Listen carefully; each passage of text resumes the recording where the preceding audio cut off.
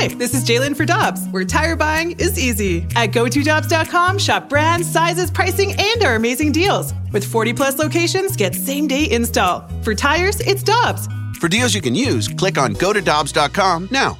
Another day is here, and you're ready for it. What to wear? Check. Breakfast, lunch, and dinner? Check. Planning for what's next and how to save for it? That's where Bank of America can help. For your financial to-dos, Bank of America has experts ready to help get you closer to your goals. Get started at one of our local financial centers or 24/7 in our mobile banking app. Find a location near you at bankofamerica.com/talktous. What would you like the power to do? Mobile banking requires downloading the app and is only available for select devices. Message and data rates may apply. Bank of America N.A., member FDIC. Get ready for winter driving at Dobbs Tire and Auto Centers with super deals on tires, including up to $200 on new Goodyear tires, plus oil changes, brakes, batteries, and more. For value and savings, click on GoToDobbs.com today. With Jamie Rivers and Alex Ferrario, I'm Brandon Kiley. Let's go out to the Brown and Crouppen Celebrity Line. Happy to be joined by our guy, Danny Mack. He's Cardinals broadcaster and host. At the time, man, how you doing today? I'm doing great. How about you guys? Oh, we are doing fantastic. So we just reacted to the broadcast last night, the audio of Ken Rosenthal and the comment that he got from John Mozeliak. Dan, we've talked about this a million times. I don't want to belabor the point too much with you, but I got to ask it at least. What was your reaction when you heard that Mo's response to Ken Rosenthal when asked about why they made this trade for Arozarena was basically they viewed him at the time as being very similar to Tyler O'Neill and Harrison Bader?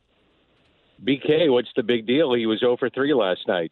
Good point, Dan. We'll move right along. So, what did you see? I don't get it, you know? What's the big deal? There's nothing else to talk about, right? Right. No, I get it. I had known that, and thinking about this and thinking about at the time of when they made the deal, they had a 40-man crunch. So go back to when they made the deal. There was a crunch on the 40-man. They liked what they saw in O'Neill. They liked what they have in Bader. They were going to give those guys a chance to play. And that's why you saw Garcia moved. That's why you saw Arozarena moved. That's why you saw Jose Martinez moved. That's why all those guys are moved. And so, the thing I would say is that if you look back at any of the experts of the guys that follow the minor leagues day in and day out, and I'm talking about the Baseball Americas, those that follow the minor leagues religiously, no one had him as a top 10 guy, not one that I follow. And so, he's come into his own. And good on him. I mean, I'm happy for Randy. And he's done it on the biggest stage, and he's made adjustments on a breaking ball. But I understand where they were coming from. They felt that apparently that there was an upside with the other two guys, and we'll see how it plays out. And I've said it from day one, give it 1,000 at-bats. When the league makes an adjustment on Randy and vice versa, he'll have to make adjustments as they go forward. Where as we advance this story, guys, where my concern comes in now, I don't think there's any way you would make that deal now, what we know now, and there's no minor league system, meaning that there's no minor league games. What happens with Matthew Liberatore not having a minor league system and not having a minor league season, so to speak, and the competition of facing other teams? What happens next year if it's the same thing? That's 2 years that could be gone of development. Now, you can do all you want down in Springfield, but what happens now? And that is where I would be really concerned, and that's when this becomes really a lopsided deal. So I always say I let the trades play out, but right now it's as lopsided as it possibly can get, and I totally understand that. But as we were talking, and to answer your question, the comps were, and you can debate it all you want, they were looking at those three guys. They went with the other two, and obviously it hasn't paid off. Danny, look, I do see that we talked about this before. I do see the Tyler O'Neill comparison. I think that there are a lot of tools that are very similar between both players. Harrison Bader's a little more off for me just on the offensive side. But the real thing I want to get to with you here right now is, can you imagine, like, we have Randy Arozarena now in Tampa Bay. Tyler O'Neill's here. But does Tyler O'Neill or Harrison Bader have a song written after them like this one? There's a guy who hits his name Randy Arozarena. Every time he takes a swing, it is a thing. It's Cosa Buena. Running around the bases, he's as fast as a hyena. Arozarena. I mean, that's pretty incredible, no? Well, when you get a song, like that from Jeff Passan, kind of solidifies. Now, the next thing is you give him 5 years and $50 million and you lock him up. Yeah. Then you say, the hell with the song and give me my money. That's what comes next. There's no doubt about it. Hey, I get why everybody's, I totally understand it. And it's logical questions. Why is Randy Arozarena with Tampa Bay? It's a logical question when the Cardinals were deficient last year in offense. And look at their OPS. Look at their slug. It's not where it needed to be a team that is going to be in the upper echelon offensively, or a team that needs to be a better team and advance in the playoffs. It's just not. They right now are built on their defense and their pitching, and I understand it, and they're going to have to address that. It's going to be tough with the constraints of what every team is going to be facing this offseason with no fans in the stands. There's no doubt about it. I mean, that's just the way it is. And they're going to have to figure out, do they pick up the option on Wong at $1 billion? You want to sign Molina? Do you want to bring Wainwright back? All those things. But in the big picture, you've got to improve your team offensively. And when you say, hey, there's that guy, you had him, and now he's doing these things that are historically unbelievable, and they are, and you let him go, it's a tough pill to swallow for fans. I get it. Yeah, absolutely. And you're right. In hindsight, everything's a lot easier in life. So, but it is happening. But you just mentioned a name in passing there, Yadier Molina. And the scoop coming out here in the last 24 to 48 hours is that he has doubled down, reiterated that he'd like a 2-year deal. And I brought it up yesterday with BK and with Alex. I said, you know what? I think you give Yadi the 2 years, but can you afford what he wants financially? And then is Waino and Yadi, are they a package? And if they can't meet Yadi's financial request, could you see them moving to a team like the Yankees, who could use a guy like Yadi, who are in win mode all the time, and quite honestly have the finances for it? I could, yes. And I think what's really interesting, I think Waino waits to see what happens, and I don't know this on firsthand knowledge at all, but I get to see how this plays out, that Waino waits to see what happens with Yadi, and they are a package. I think, obviously, for both of them, their preference, and this is on both sides, that they would want to stay in St. Louis. And I think it's good for the game that they would stay in St. Louis. I think it's good for everybody involved that they stay in St. Louis, for the team, for the individuals, and for the fans.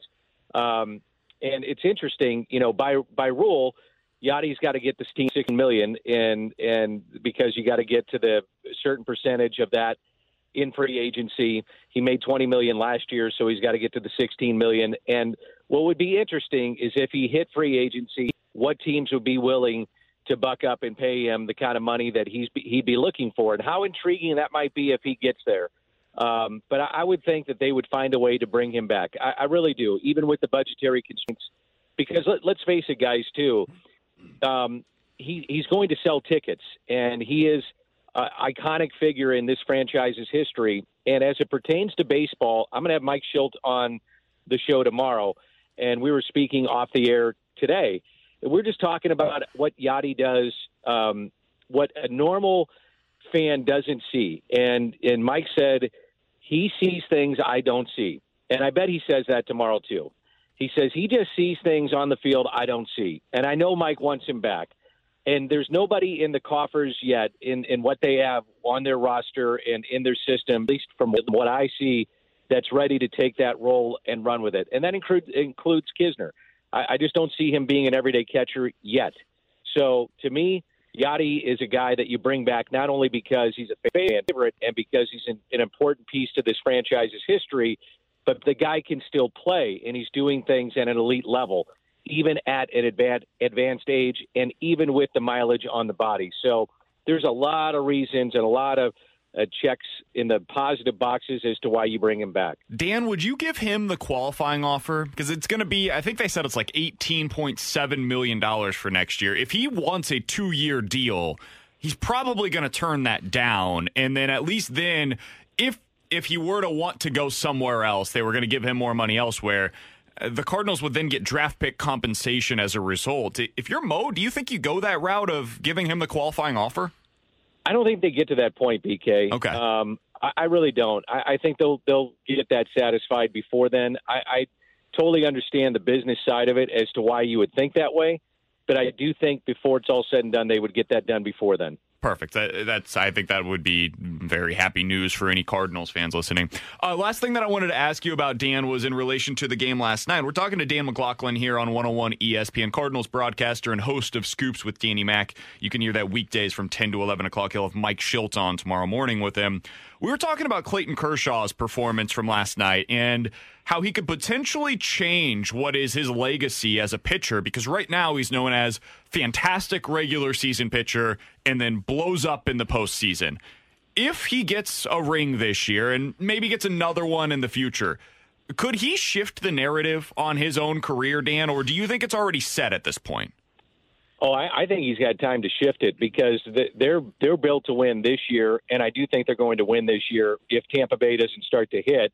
And I don't think they're going to pitch to Randy Arozarena. And if you don't pitch to him, then who else is going to step up in that Tampa Bay lineup? But your question is about Kershaw. I think it shifts because the game has shifted from when he first broke into the league to how they're using him now. And I thought last night was a great example. Last night, he was awesome.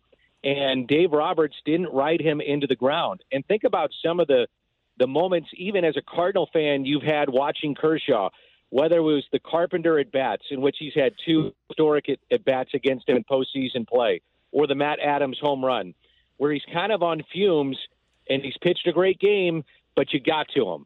Well, last night, they didn't let Tampa Bay get to that point.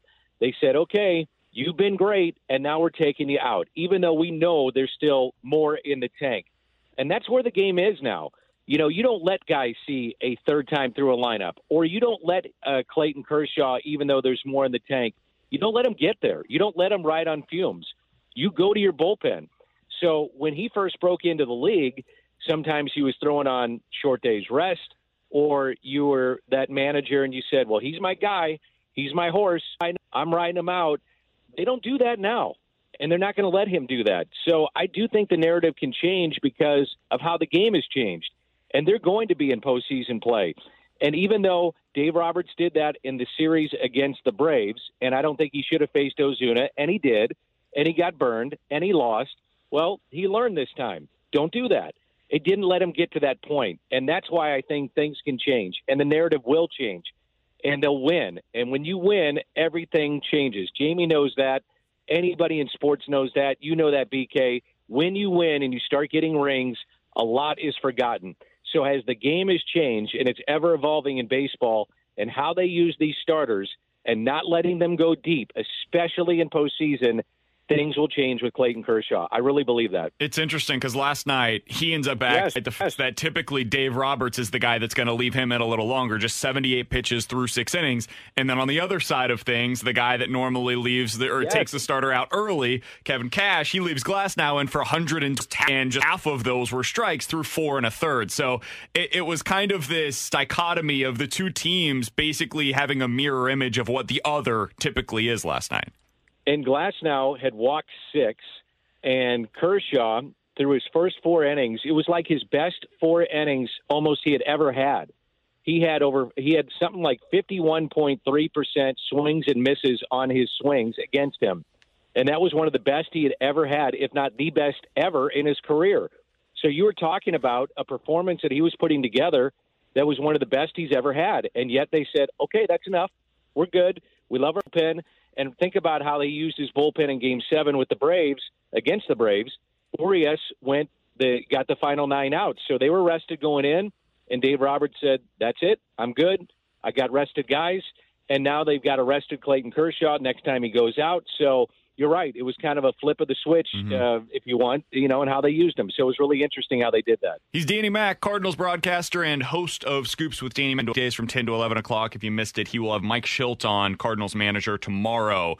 Be sure to tune in 10 to 11 o'clock right here on 101 ESPN. Dan, always appreciate the time, man. Thanks so much. We'll talk with you again soon. Great to be with you guys. Thanks. You got it. That's Danny Mac joining us here on 101 ESPN. 65780 is the Air Comfort Service text line. Questions and answers coming up next.